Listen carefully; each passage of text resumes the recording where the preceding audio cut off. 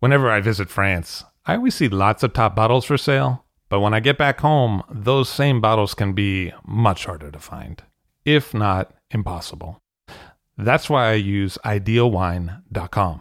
At idealwine.com, I can buy wines directly from France for delivery directly to my home. They have new auctions every week, and the fixed price selection is equally awesome. Clos Rougeard, Chateau Rayas, and Ulysse Collin, as well as many more greats from all over France, are regularly available on the website. Best of all, it is simple and hassle-free to buy them. Ideal Wine handles all the customs and logistics hurdles for you and for me. Wines are ordered with a couple of clicks, and then they arrive. It is simple. Check out idealwine.com for more information. That's IDEALWINE.com to find what you'd like to be drinking. I'll Drink to That, where we get behind the scenes of the beverage business. I'm Levi Dalton. I'm Erin Scala. And here's our show today.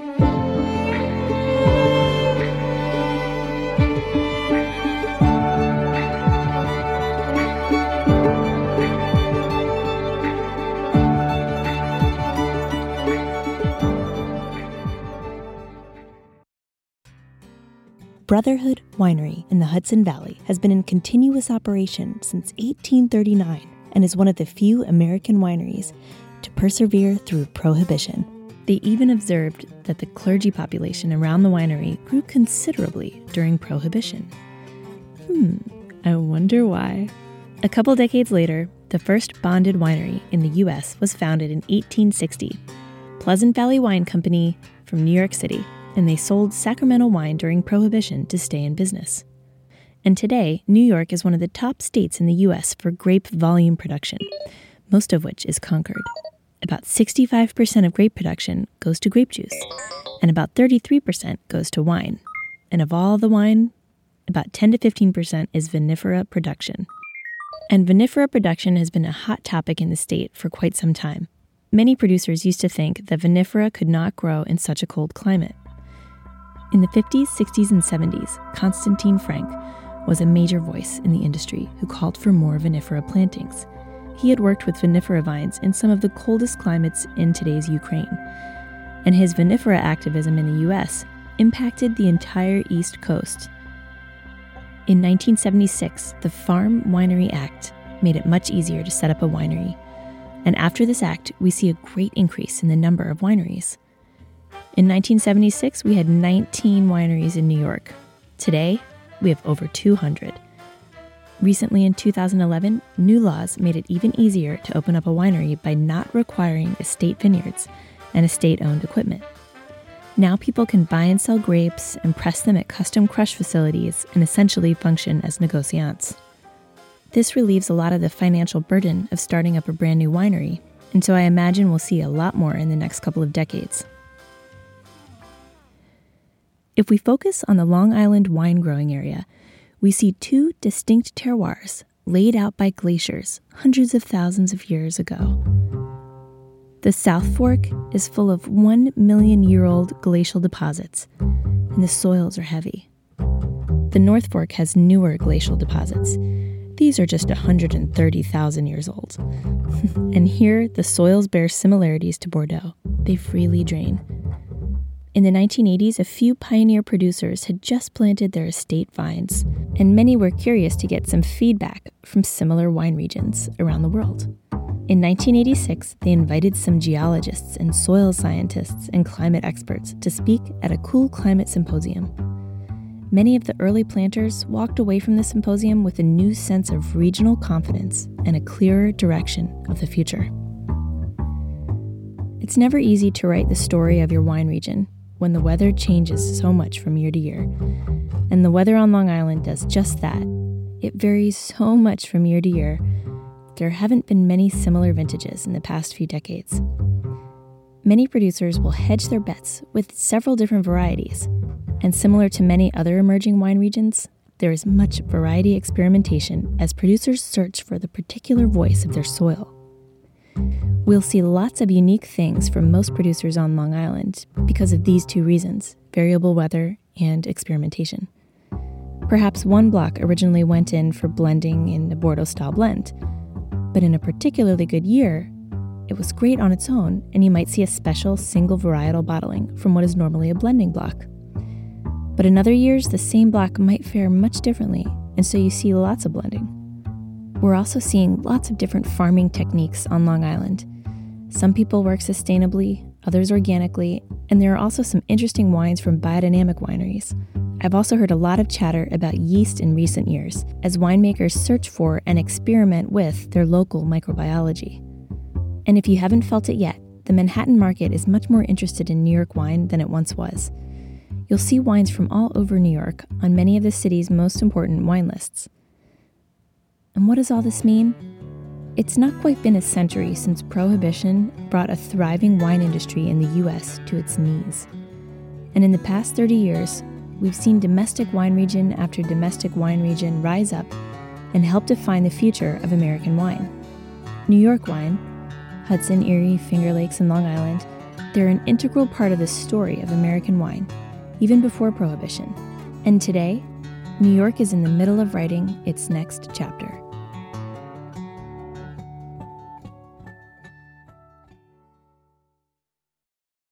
It's not enough to make great wine. You also have to reach the consumer that appreciates that wine. And that's where Offset is an incredible asset.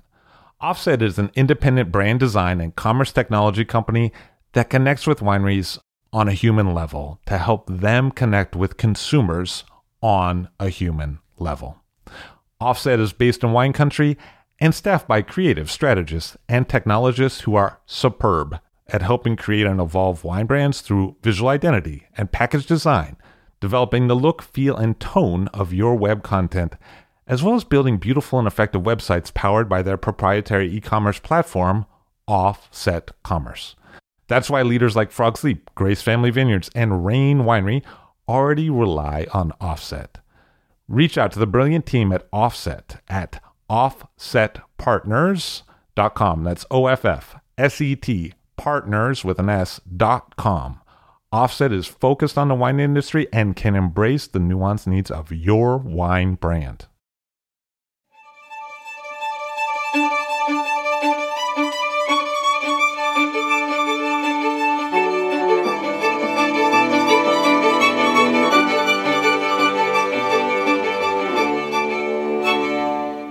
Christopher Tracy of Channing Daughters on the show. Hello, sir. How are you?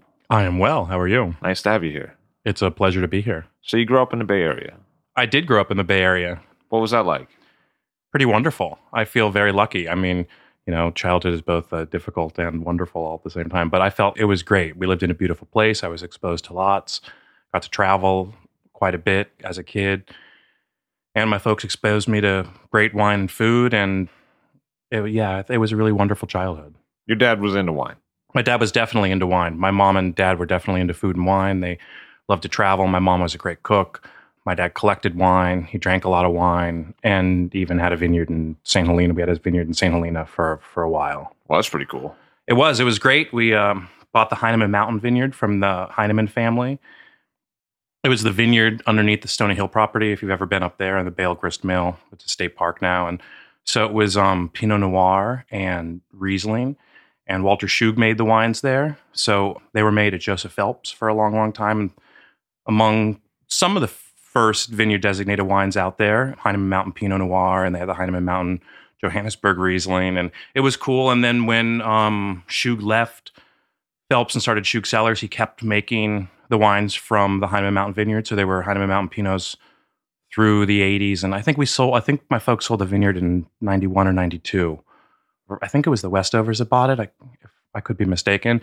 And I think they grubbed it up and planted Cabernet because Napa Cab is king. Where the dollar is, yeah. But it was great. And, it was great going up there. And I made wine as a kid. And it was fun going up and chopping heads off rattlesnakes and eating grapes and climbing in the gondolas and getting to know people. And so, yeah, I have a special place in my heart for that area. But you didn't immediately go into wine? No, not at all. It was a circuitous route for me to end up back in wine. I never really thought I would, I couldn't be happier, but I never really thought I would end up in wine. I mean, I went to college for performing arts and philosophy. I came east for boardings.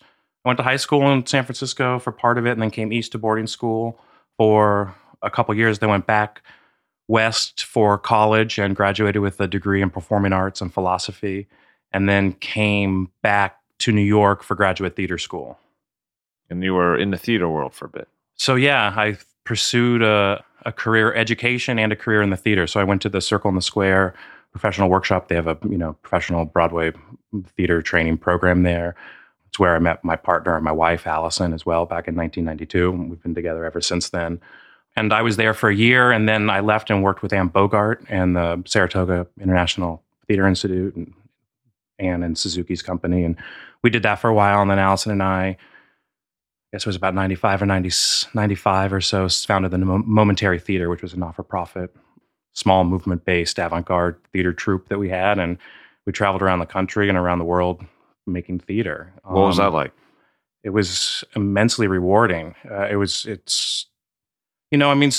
great. It opened up so many doors and learned so many things, and got to travel and got to make things and create things that we'd love to do. It was a real pleasure to do. It just didn't pay the bills very well. And living in New York, it was hard to, make a living. And it was certainly hard to eat and drink well, which both of us had been exposed to and accustomed to. So that was something we had to figure out. But it was wonderful. And especially some of the trips that, we took overseas, they were the type, and we were young. So, it's the type of thing, we're going here for 3 weeks, and we'd end up staying for 3 or 4 months and getting into all sorts of other experiences. And that was pretty wonderful. And, it also opened up lots of doors. I mean, we did a lot of original work and came across some subjects and some people that really definitely changed our lives. And one of the things that we worked on was a project called Climbing Black Mountain. That was about Black Mountain College. I don't know if you know anything about Black Mountain College. I don't at all. So Black Mountain College, I think, is one of the more important places in this country. It was a college in North Carolina in Black Mountain, right outside of Asheville, in the 30s, 40s, and 50s. And pretty much so much of culture and education is born out of that place. It was the first dissemination of the Bauhaus and those ideas. Joseph Albers and Annie Albers taught there. Gropius had come over. So many people from, education through literary arts, performing arts, visual arts, dance. I mean, people from, Rauschenberg to Merce Cunningham to Paul Taylor were students and teachers, to people like Elliot Merrick and novels, to the whole original sort of, Charles Olson and those guys came out of that place and then directly into the beat movement, and Robert Creeley, and those guys were there much, much, much later, and the Jenner Johns, and just so many people, Merv Lane. And so that we traveled around the country interviewing all the surviving members that we could find, people that were students or teachers, and basically trying to climb that cultural history of this country. And that opened up a lot of doors and a lot of opportunities and changed our world in a big way. And you ended up working in restaurants in New York for a bit. I did. Well, when I first moved to New York in 1992, before anything else, I got a job waiting tables because it was a way to pay the bills. And yeah, one of what happened was when we were working in the theater, we wanted to eat and drink much better. And so I can't remember how exactly we got introduced, but there was a guy named Jim Coyle back in the day that ran a company called Performance Review and then Hospitality Services, Inc. And they were sort of undercover eater gigs. And so you get paid to go eat at, 1, 2, 3, 4-star restaurants and do the whole experience. Undercover, you would pay your way and then they'd reimburse you. And it was really crazy and objective. There was no subjective reviewing. It wasn't, I like this, or it was, the waiter approached the table at 8:02. We were offered water at 8:04. There was pilling on, this, and there was a hair underneath the candle. And then this is what we ordered. And you'd go check the bathroom and you'd check the level of the garbage cans and you'd order, and it was a lot of work, but it was great and allowed us to go out and experience a lot of great New York City restaurants and allowed us to eat and drink very well. But it became laborsome too, because they had to be very objective and they were long, and a bad experience would be a 15, 20, 25 page review that took hours and hours to write. So it was like, this is just getting, but so yeah, we did that for a long time and it was just got a little much. And I thought, maybe I should go get some other training. Maybe I could write and, turn this into something more lucrative, and then decided to go to the French Culinary Institute. That's what it was at the time. And study cooking, thinking that it might help with writing in some way. And where did that take you, the cooking? I started cooking, and at the same time, I thought it'd be fun to do some more wine studies as well. So I signed up for things like the Sommelier Society of America's wine class back in the day, and then eventually started going through the WSET courses as well. But went to the French Culinary Institute and did pretty well and loved it. And again, here I am making something. I was creating something and making something and making myself feel good doing it and making other people feel good when you cook something delicious. And so I liked it. And so I did a stage at Union Square Cafe because I thought Danny Meyer's Union Square Hospitality Group was, sort of unparalleled, and wanted to see what that place was like. And did a pastry stage because I liked the hours of pastry a little bit better. I didn't really want to be... Yeah, the lure of working service it was clear that was never really going to work out for me. So pastry was sort of good. I could go in the mornings early and do things and be there for the beginning of service and then get out. So did a stage there and had a relationship then with Stacy Pierce, who was the pastry chef at that time. And then March was closing for their renovation at that point when Wayne Nish and Joe Scalise had that place, and Mike Anthony was the chef there then. And then so they hired Stacy. That was the first time they hired a pastry chef. They had all done it sort of together, and Stacy asked if I wanted to come along and sort of be a part of that reopening and her pastry, blah, blah, blah, blah, blah. And so I did that for a while, and that was cool, and met Mike, who became, a great friend, and then went to work for a big catering company called Robbins Wolf Event Tours, which is a high-end catering company that does a lot of work here in the city, and then also out on the East End. So we were out on the East End a lot. And, I was always the executive sous chef of that and worked in that for a couple of years. And it was a great experience. Certainly taught you how to solve all sorts of problems and cook at a high-end level in the middle of a field. And so it was pretty crazy but good. And I learned a lot, and they were good experiences. And your first interaction with Channing Daughters was as a customer. Yeah, absolutely. My wife, Allison Dubin, is born and raised in Manhattan, one of the few, and it seems, and her family had been going out to the East End, to Hampton Bays for 40 plus years, and that also worked too. Then when I was working with Robbins Wolf, because we could be in the city, I could go out there, I had a place to stay, it all worked, and I had taken on the passion of wine from my parents as well, and had been collecting wine, at that point for a while, and drinking wine from all over the world, and on mailing lists, and buying wine, and putting it away, and all that sort of thing. And was like, well, there's a wine region, and this is in the mid and late 90s, and I was like, well, there's a wine region in our backyard. It's literally not even 2 hours away. Why haven't we been to every single producer? I mean, it seems somewhat silly that you wouldn't at least go check it out. And so we made a point of that, and we went to all the various producers, and one day we walked into Channing Daughters, and that's when we met Larry Perrine, and yeah, the rest is history, sort of. What was that history? I mean, how did things get going? So we went in that day and spent a bunch of time and had a great time, and met this man, Larry Perrine, who's a real pioneer out there, one of America's great viticulturalists, a real unsung hero in a lot of ways, and instrumental in the history of the East End. Was the first soil scientist hired by Cornell to start the research lab out there, worked with the Mudds early on, has been everything from, a winery owner to, a vineyard manager and viticulturalist and vineyard consultant to a winemaker and everything in between. And so we got along smashingly that afternoon, sort of, struck up an acquaintance, and then started going back a little bit, having a few more things, a few more conversations, a few more interactions.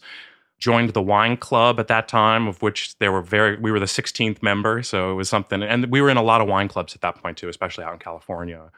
And they had a program that they were doing called Team Merlot.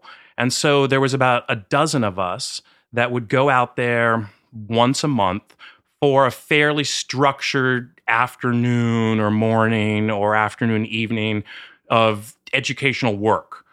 So it was like, oh, you guys are really interested in this? Great. We're going to take a year and, come out here once a month, and we're going to prune, and then we're going to pull brush, and we're going to bottle wine one day, and we're going to, harvest grapes in the fall, and we're going to... That's pretty cool. It was amazing. I mean, we had a couple years of that. We did Team Merlot, and we also did a Team Chardonnay once we were there, and then we grew, and it just went by the wayside. But it was great, and the people that we met, those original dozen people, those first couple of years, all became close friends, and then we became close friends with Larry, and one thing led to another, and dinners and drinking wine, and well, why aren't you making a wild yeast barrel fermented Chardonnay? Why isn't anybody doing that out here? They've been done before, but there's not one on the market, and it makes all the sense in the world. The fruit, everything about why is nobody making a white blend? There's Sauvignon Blanc and Chardonnay and Pinot Grigio, and why we drink all these wines like this? Why it makes so much sense? Why isn't anybody doing that? And Larry just said, well, they had a winemaker at that time too who was sick and sort of on his way out. And when I posed those questions, Larry, and that was 99 and 2000. We sort of developed the relationship and went through those teams and original and sort of got closer. And then in 01, he said, you want to make a few barrels of that? And I said, yeah, absolutely. And so made 4 barrels of L'Enfant Sauvage in 2001. And that was my first wine out there. We were still living in the city at that time, and I was still working as a chef at Robin's Wolf. And Allison actually was producing media for New York Stock Exchange and NASDAQ, sort of taking her directing and producing skills from the theater and parlaying them into that. And so that's how the first wine that I made there came about. And what was that wine? It was L'Enfant Sauvage. So it was we just pressed the grapes and filled the barrels and walked away. And it was that sort of ambient, sort of, no top. And we still make that wine today. And that's what we do. We press the grapes, whole hand harvest, whole cluster press the grapes, put them in 100% new oak, and walk away now for 18 to 24 months. We don't open the barrels, we don't stir them, we don't top them. We come back and we bottle. Sometimes we filter, sometimes we don't. It depends. And so that was the first wine. Then September 11th happened, and that was a big game changer for everybody. And Robin's Wolf Kitchen's over on the West Side Highway, so I watched that second plane hit, and we spent all day, cleaning people up, and that was a nightmare. And we wanted out pretty quickly after September 11th, even though we love the city dearly. And, we're still connected, and my in-laws live here, and then my brother and sister-in-law were here all the time. But we definitely were ready to make that move. And Larry had a buddy out there that was opening a new restaurant and was looking for a chef, and said, well, why don't you do this? All along, I think he knew it wasn't going to work, but it was a way to get us out there, and that was hugely appreciated. So we took the plunge. I went out there, met that guy, Robert Durkin. He has a place called Robert's, and we were gonna open a place, and moved out there into Allison's folks' place to figure we could save some money for a little while, and then be able to buy a place after some time, and went and started planning this project. And one thing led to another, and indeed it did fall through. And Larry was waiting in the wings there going, all right, great. You guys want to come to work for me? And we were like, fantastic, let's do it. And so we moved out there in March of 2002 and went to work at Channing Daughters. I went to work in the cellar, and Allison went to work with Larry upstairs in the office. And that was that. Seems like today you make a fair amount of wines. I mean, there's a number of different labels. We do. I mean, the groundwork was laid in many senses, especially sort of the fresh wine concept and things like unoaked, non-malolactic stainless steel fermented Chardonnay, which, was there before I came. It was actually one of the reasons I was interested. Had a bottle of the 98 Scuttle Chardonnay at L'Espinasse way back in the day, and was like, are you kidding me? Like, who's doing this in America? And why don't we know about it? And this is delicious, It's like a Chablis in a cool year and a Macon in a warm year, in its own unique Long Island, New World, Old World sort of way. But it was like, why don't we? And so, much. And when we were out there too, when we were there in '99 as part of that Team Merlot project, we planted that Sylvanas vineyard, which was the first Tokai that went in. So I remember, we dug the holes in the ground with the crew and put the Tokai in the ground. So, the groundwork, much of the ground, a lot is still, we've built on that, and there's more varieties and, all sorts of things. Much of that groundwork was laid when we came on, and, the Channing family are partners, and that's Channing Daughter came into existence in the mid '90s because Walter, a mutual friend of the Channings, of Walter and Molly Channing, introduced Larry to them because they needed a consultant to come in and give the vineyard some TLC. The Sculpture Garden vineyard had been planted in '82, so it's one of the older vineyards out on the South Fork, and that's how they met. They came on. Walter had planted these vines, and then more had been planted, and loved wine, loved grapes, but sold them to various people. And They met each other. They liked each other. Walter was a venture capitalist for small medical startups, and Larry looked at the place and looked at Walter and said, "This is what we can do." And Walter said, "Great, let's write up a tight little business plan. Let's build this building and launch Channing Daughters." So that's what happened. 95, they built the building. 97, the first wines were released. And then we came on and met those guys in 99, and then 2001, 2002. So when I came, we were making about 4 or 5 wines and about 4 or 5,000 cases. And yeah, now we make 3 dozen plus wines. This year we're going to bottle close to 16,000 cases of wine. So the decade of growth was fast and furious and quantum. But it's been exciting. How should I sum up that production? If I were to think of what's Channing Daughters about, what would you tell me? Deliciousness. Honestly, the first and foremost, our goals are in tandem, our deliciousness and reflection of place.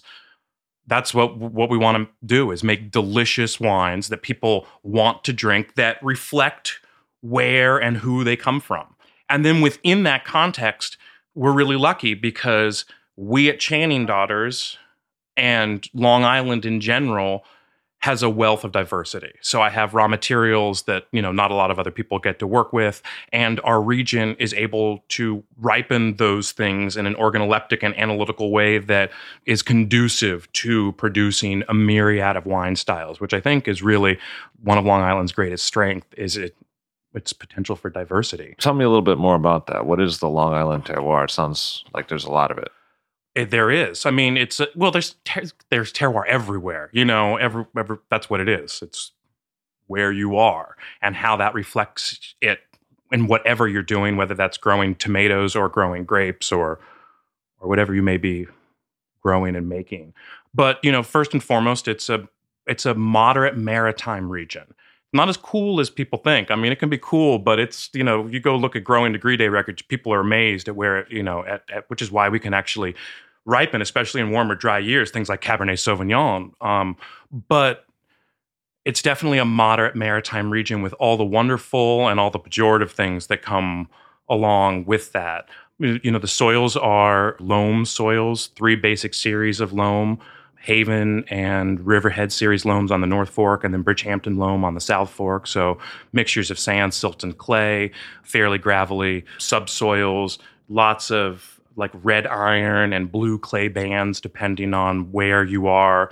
Amazing drainage potential. It can rain 2 or 3 inches, and half an hour later you can come and the vineyard's dry, which is mind-boggling to me. It's because it's not like that in Napa. When it rains just a little bit, and granted, you go down the road and there could be a little lake or bog or something like that, but the way the soil drains water is amazing to me. And those soils were made by the same glacier that made the Finger Lakes. So we live up on about 8 minutes from the winery, and we live actually in some hills, which is sort of funny coming from California to say, but there are a little bit of hills up there that was the last push of that glacier 10,000 years ago coming out there. So, and it's water is everything. Water is the be all and end all of everything in every wine region, whether it's cool and wet or warm and dry. If you have it, you can have too much of it, and it can be a problem in terms of rot and disease. If you don't have it, you're fighting for it. You can all sorts of things. But one thing we have is lots of water. And again, with all the good things that brings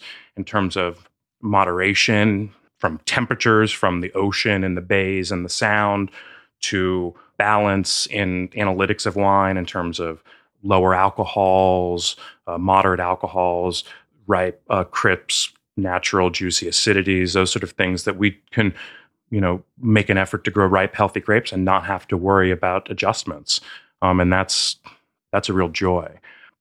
And yeah, there are so many potentials especially within white, pink, skin fermented white, or what people like to call orange wines now, from sparkling through fresh and unoaked, through aromatic and earthy, through rich and bold and barrel fermented, to textured and skin fermented, to sweet. That's pretty amazing. And then if you start talking about the diversity of grapes that we work with, from things that are classic like Chardonnay and Sauvignon Blanc and Pinot Grigio that you can do those things with, to things like Ribolla Gialla or Muscat or Tokai, or, so I find the region, and I'm a born and raised, 7th generation Californian and love it out there. But it's a very exciting place to make wines. And it's not for the weak of heart or faint of heart. I mean, we get hurricanes, for crying out loud. I mean, it's just insane to me. But the challenges I look at are as wonderfully creative. And there's no reason we can't make world-class wines year in and year out on the east end of Long Island, no matter what's thrown our way, as long as you are willing to be creative and turn on a dime, too. So how many different grape varieties do you grow? Over 24. Yeah, over a dozen whites and a dozen reds. And it seems like sometimes you do field blends and sometimes you do single variety. And how do you make that decision? So, yeah, that's true. I love blending. We love blending. I think blending always makes more complete, complex, and delicious wines. And so I think we like to celebrate all, the entire continuum of what it means to be blended, whether that's in a varietal wine like Scuttle Hole Chardonnay, whether that's in a varietal vineyard designated wine, even more specific, that may just be a blend of different blocks or different barrels or different tanks, to actually blending different grapes from different vineyards made in different vessels and then blended together, to field blends when we're stuck with what we got, what we planted, and we're trying to celebrate that particular time and place where there's things that are perfectly ripe, things that are underripe, and things that are overripe, and that whole spectrum that brings. And so really it's about the style of the wine. And I think what we're trying to achieve within the context of that style, within the context of the vintage, that then dictates how we're going to blend, if we're going to blend, why we're going to blend. So it changes every year. It does. And something else that you do is quite a lot. Well, save for the field blends. Okay. So because there's nothing you can do. I mean, they are what they are.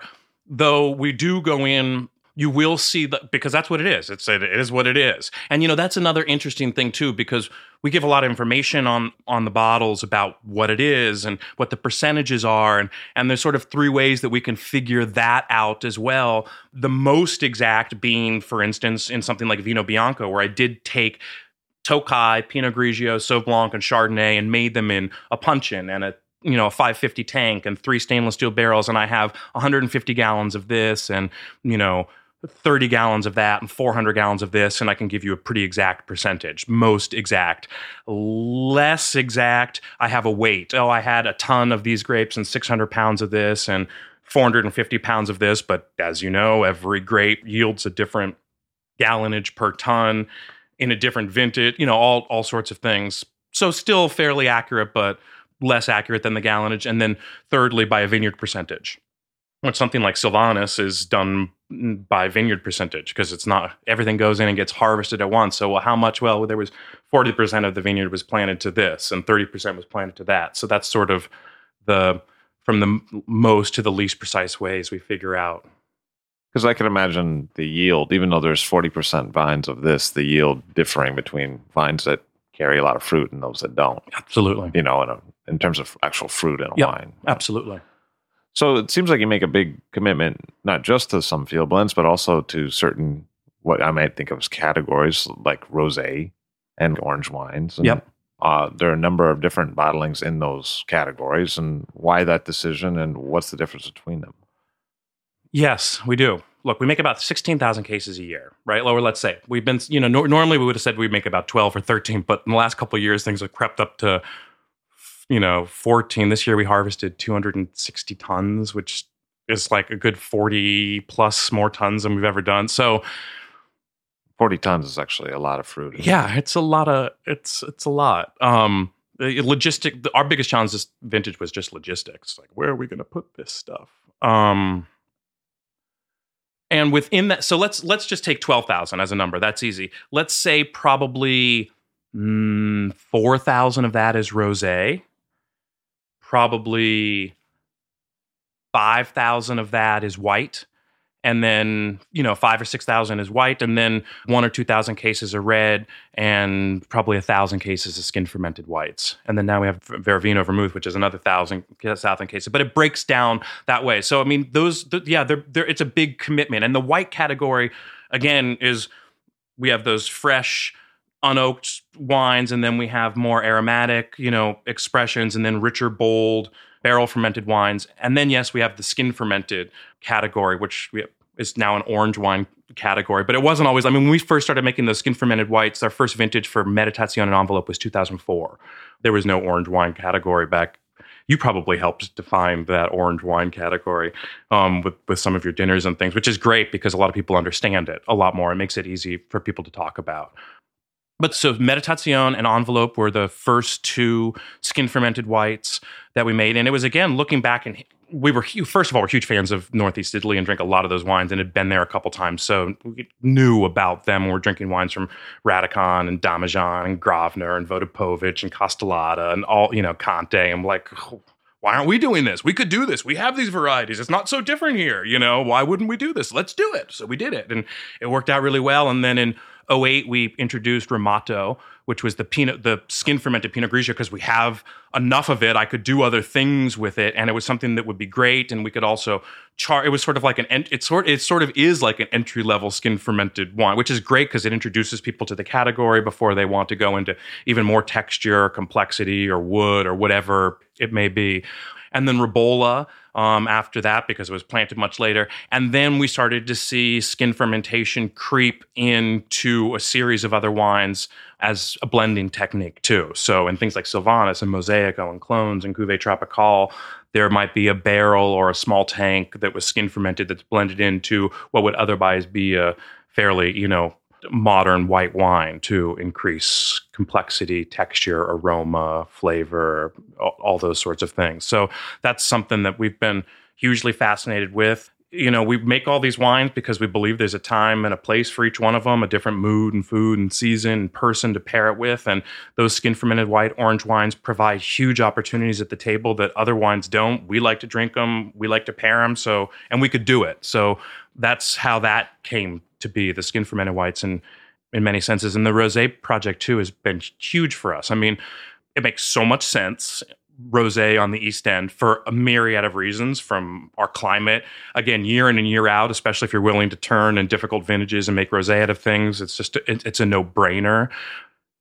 It's funny because it's like whenever we pour them, it's, the skin fermented whites are red wines made from white grapes, and the rosés are white wines made from red grapes. And we know how well white wines do out there, so why wouldn't we be celebrating that? Plus, the East End of Long Island is this amazing old agricultural place, as old as agriculture gets in this country. We have friends whose families have been farming there for 400 years.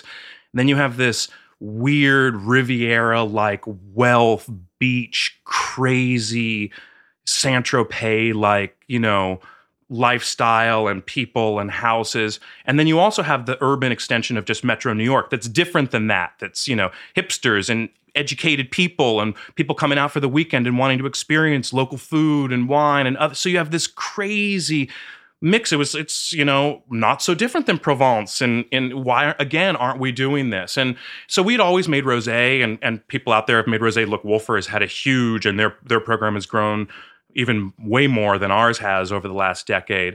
But we were always making a rosé. When I first got there was a rosé in those 4 or 5 wines called Fleur de la Terre. It's a blend of a couple of red grapes. And then when I got there, we made rosé every way. We, harvested grapes for rosé, let them sit for a certain amount of time, did Saignée, tried various things. 2005 came along and was a great vintage. It was one of these, which we used to not have on the East End, but one of these warm, dry Mediterranean vintages, which we've now had in 05, 07, 10, 12, 13. So they're not such an anomaly anymore. The climate change is definitely upon us out there. But, 05 came, this beautiful vintage.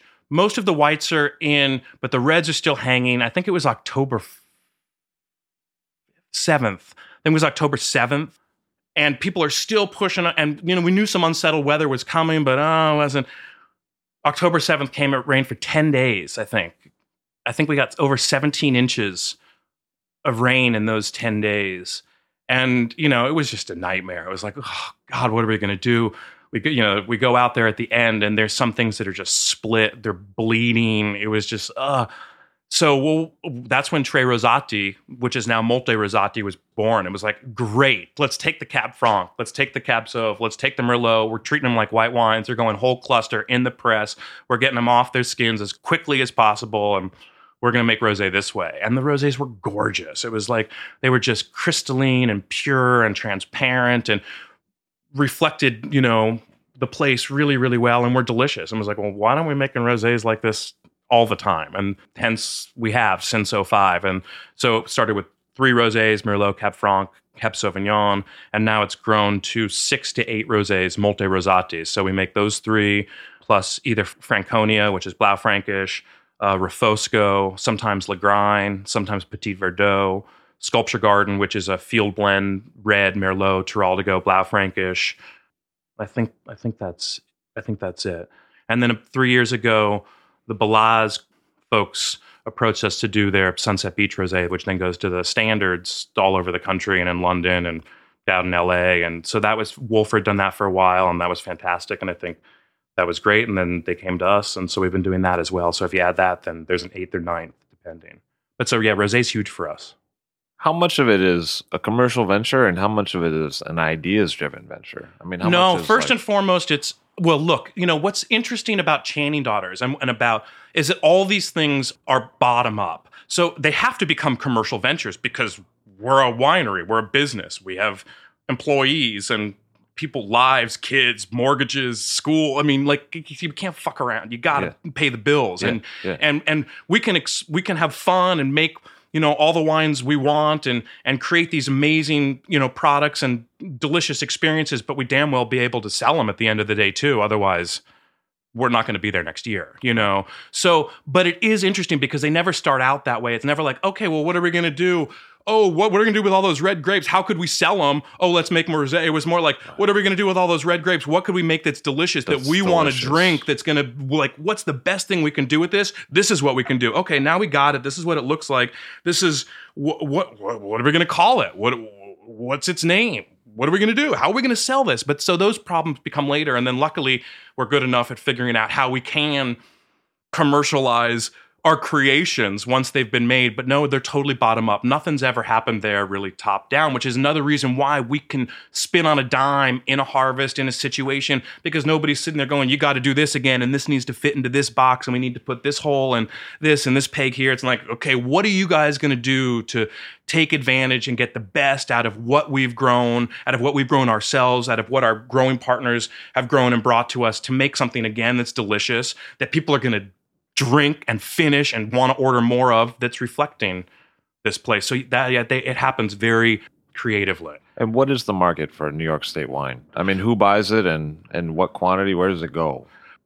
It's a great question, and I would love to hear lots of responses to that, because it's probably so different for so many producers of different types from different regions.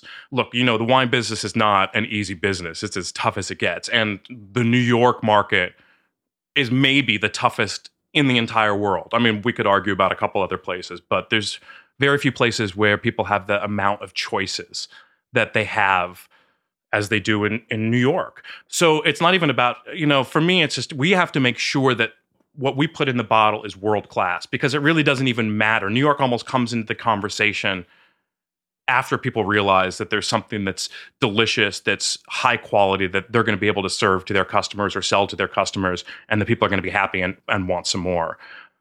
Because, on one end, we enjoy great success in New York, and we can find Channing Daughters wines all over the city, and, from Brooklyn to Queens to Manhattan, and 1-star places and 2-star places and 3-star places and 4-star places. But it's not easy.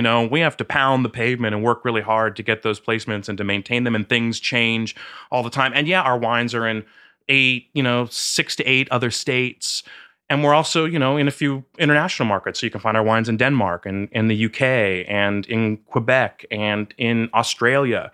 Australia has been huge for us, probably our biggest export. I mean, the wines are hot in Sydney. And we have a great people, Brooks and Amos, that are into the wines and push them and are connected, but there's no bias down there too. There's no, New York wine. That doesn't exist like it does in the States. Or it's like, this is delicious wine from this cool place, from somewhere cool in the world, just like it is when a wine from Italy or France comes to us in New York. People are like, they don't go, est, or or something like the people don't know where it is. I mean, granted, there's not that many great wines coming from there, but I'm sure there's a couple of killer ones, So it's both really successful and still a huge challenge, I think, for New York wines. But I think if you put the quality in the bottle and you work the pavement, you put the feet on the ground, and you have those relationships, and you're honest, and you make delicious stuff, then you will find success. You've mentioned the affinity for white wines from the region, but it also seems to me like you're doing quite well with red. I mean, what's the secret there? Well, we do, and the red wines from Long Island are awesome and way undersung, but it's a much narrower range. So I don't talk about red wines in the same way that I do about that spectrum of whites, because we don't have the possibility for that entire spectrum because of our climate. We make red wines. We're not going to make black wines. We're not a warm, dry district where we're going to have low acid, high alcohol wines, and there's certain varieties that just won't ever grow because of the water that we have.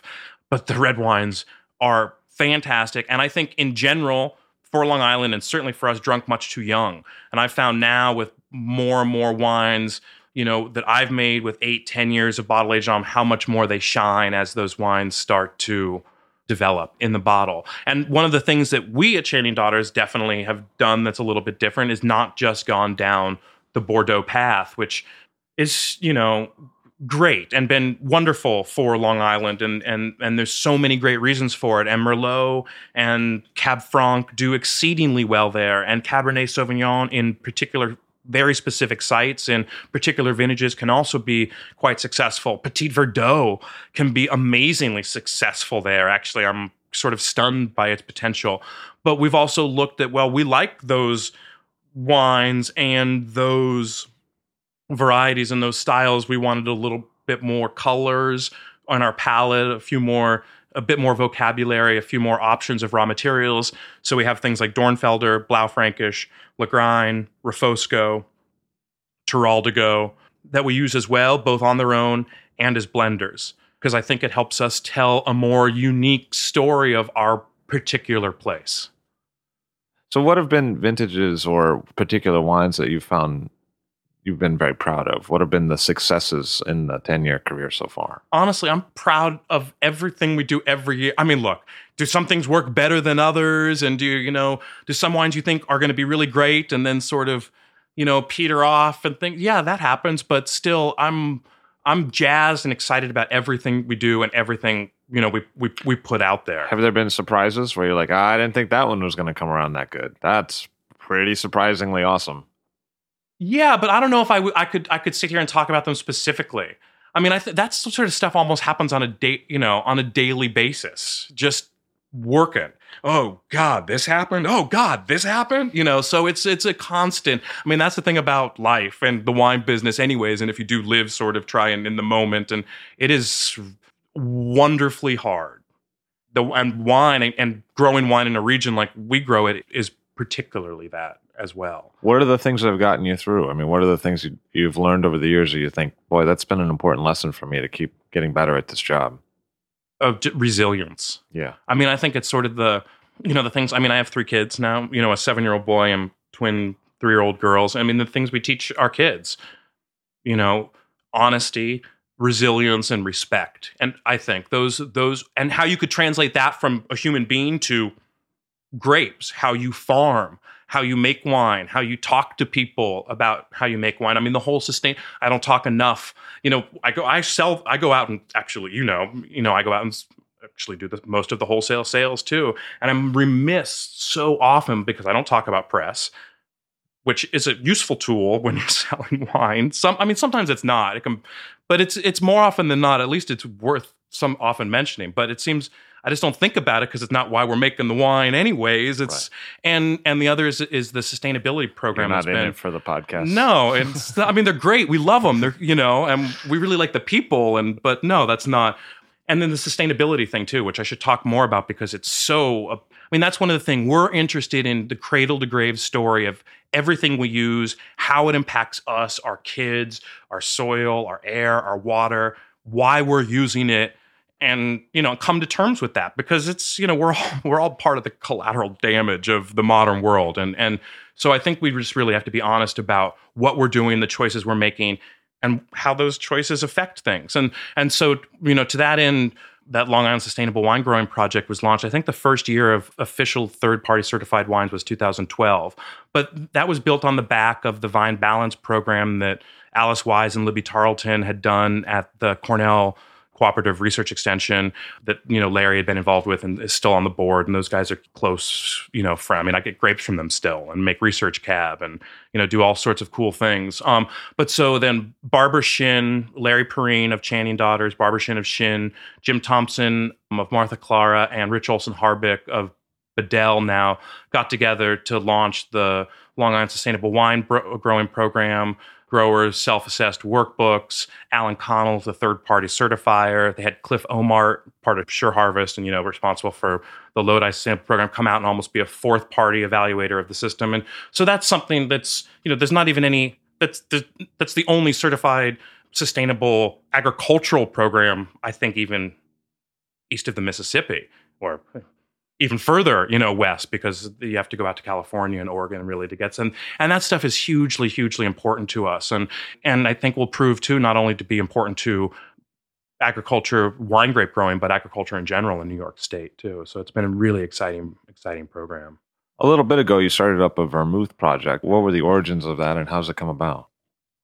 It's been really fantastically fun and inspiring, and the only hassle with it is I've created production for myself off season, which is really actually, it's a lot of work, and it starts in like May, and now I'm like making vermouth in May and June and July and August, and so it's kind of crazy. But the genesis started probably about a decade ago when we first started making the skin fermented whites, because it was the same story. Whenever we go back in history and we're looking at how wine was made, what the production techniques were, whenever we find some archaeological dig and people dig up terracotta and find tartaric acid pointing towards wine production, there's inevitably other stuff: basil, rosemary, wormwood, this, that, the other thing, for medicinal, preservative, flavor, aroma, all sorts of things. It was like, well, why aren't we doing this? And didn't have, haven't had the time, haven't had the space, had kids. A few years ago, somebody came out, was looking for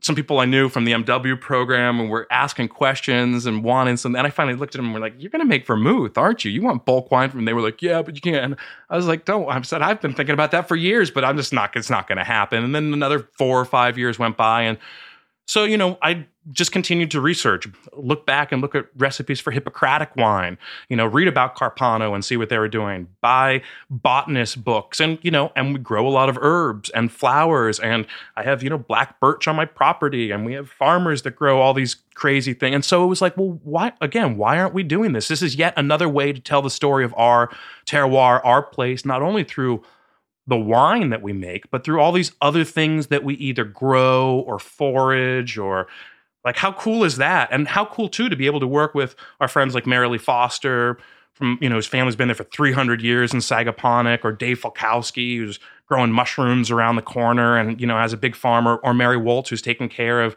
bees whose hives are servicing all these botanicals on these various farms, to work with them, to have them be able to taste their harvest months, years out. So it was, we looked back, and as you can imagine and probably know, vermouth or aromatized wines, and then eventually aromatized and fortified wines, have been made in every way, shape, and form you can imagine. Pretty much any way you could think about making it, somebody's made it that way. So we sort of tinkered around, came up with recipes, tried to figure out what we wanted to do, and then said, well, let's do why.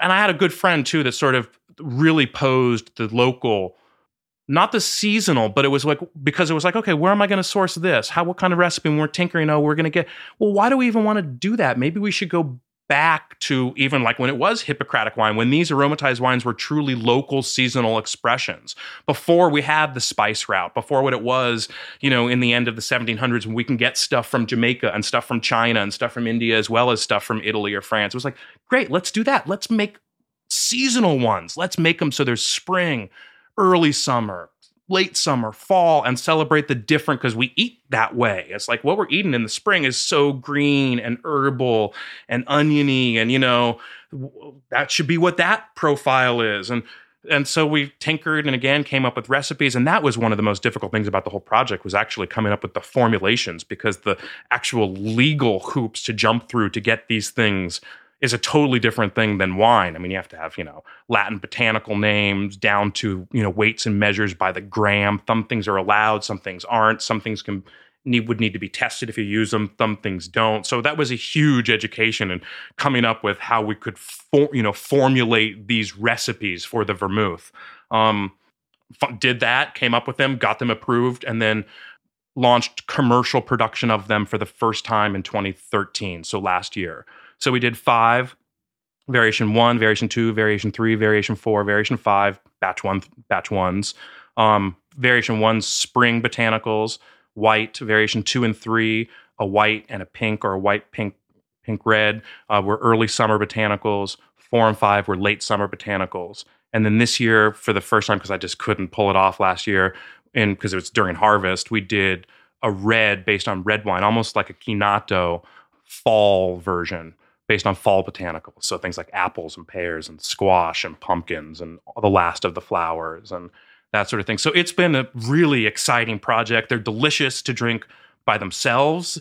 They're very different than the European vermouths. They're much more aromatic, much more pronounced personalities, much drier, even though they still have residual sugar from the honey, which we add to it, but they're much, much drier on the scale of things. So I think make better mixers in some senses because there's so much sugar at the bar already.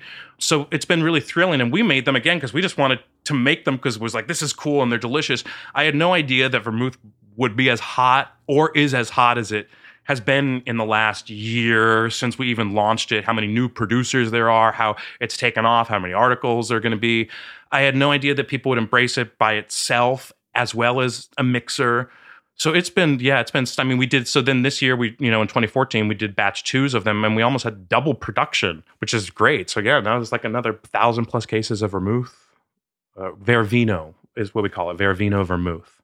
So our sort of play, Ver was a play on vermouth, and there also means to see, and vina, so it was all that sort of play on. And in fact, if we could have, I would have loved to have left vermouth off and just called it Vervino, but that's how people understand it. That's how it can be approved from a regulatory label cola perspective, and so there's whatever, it's all fine.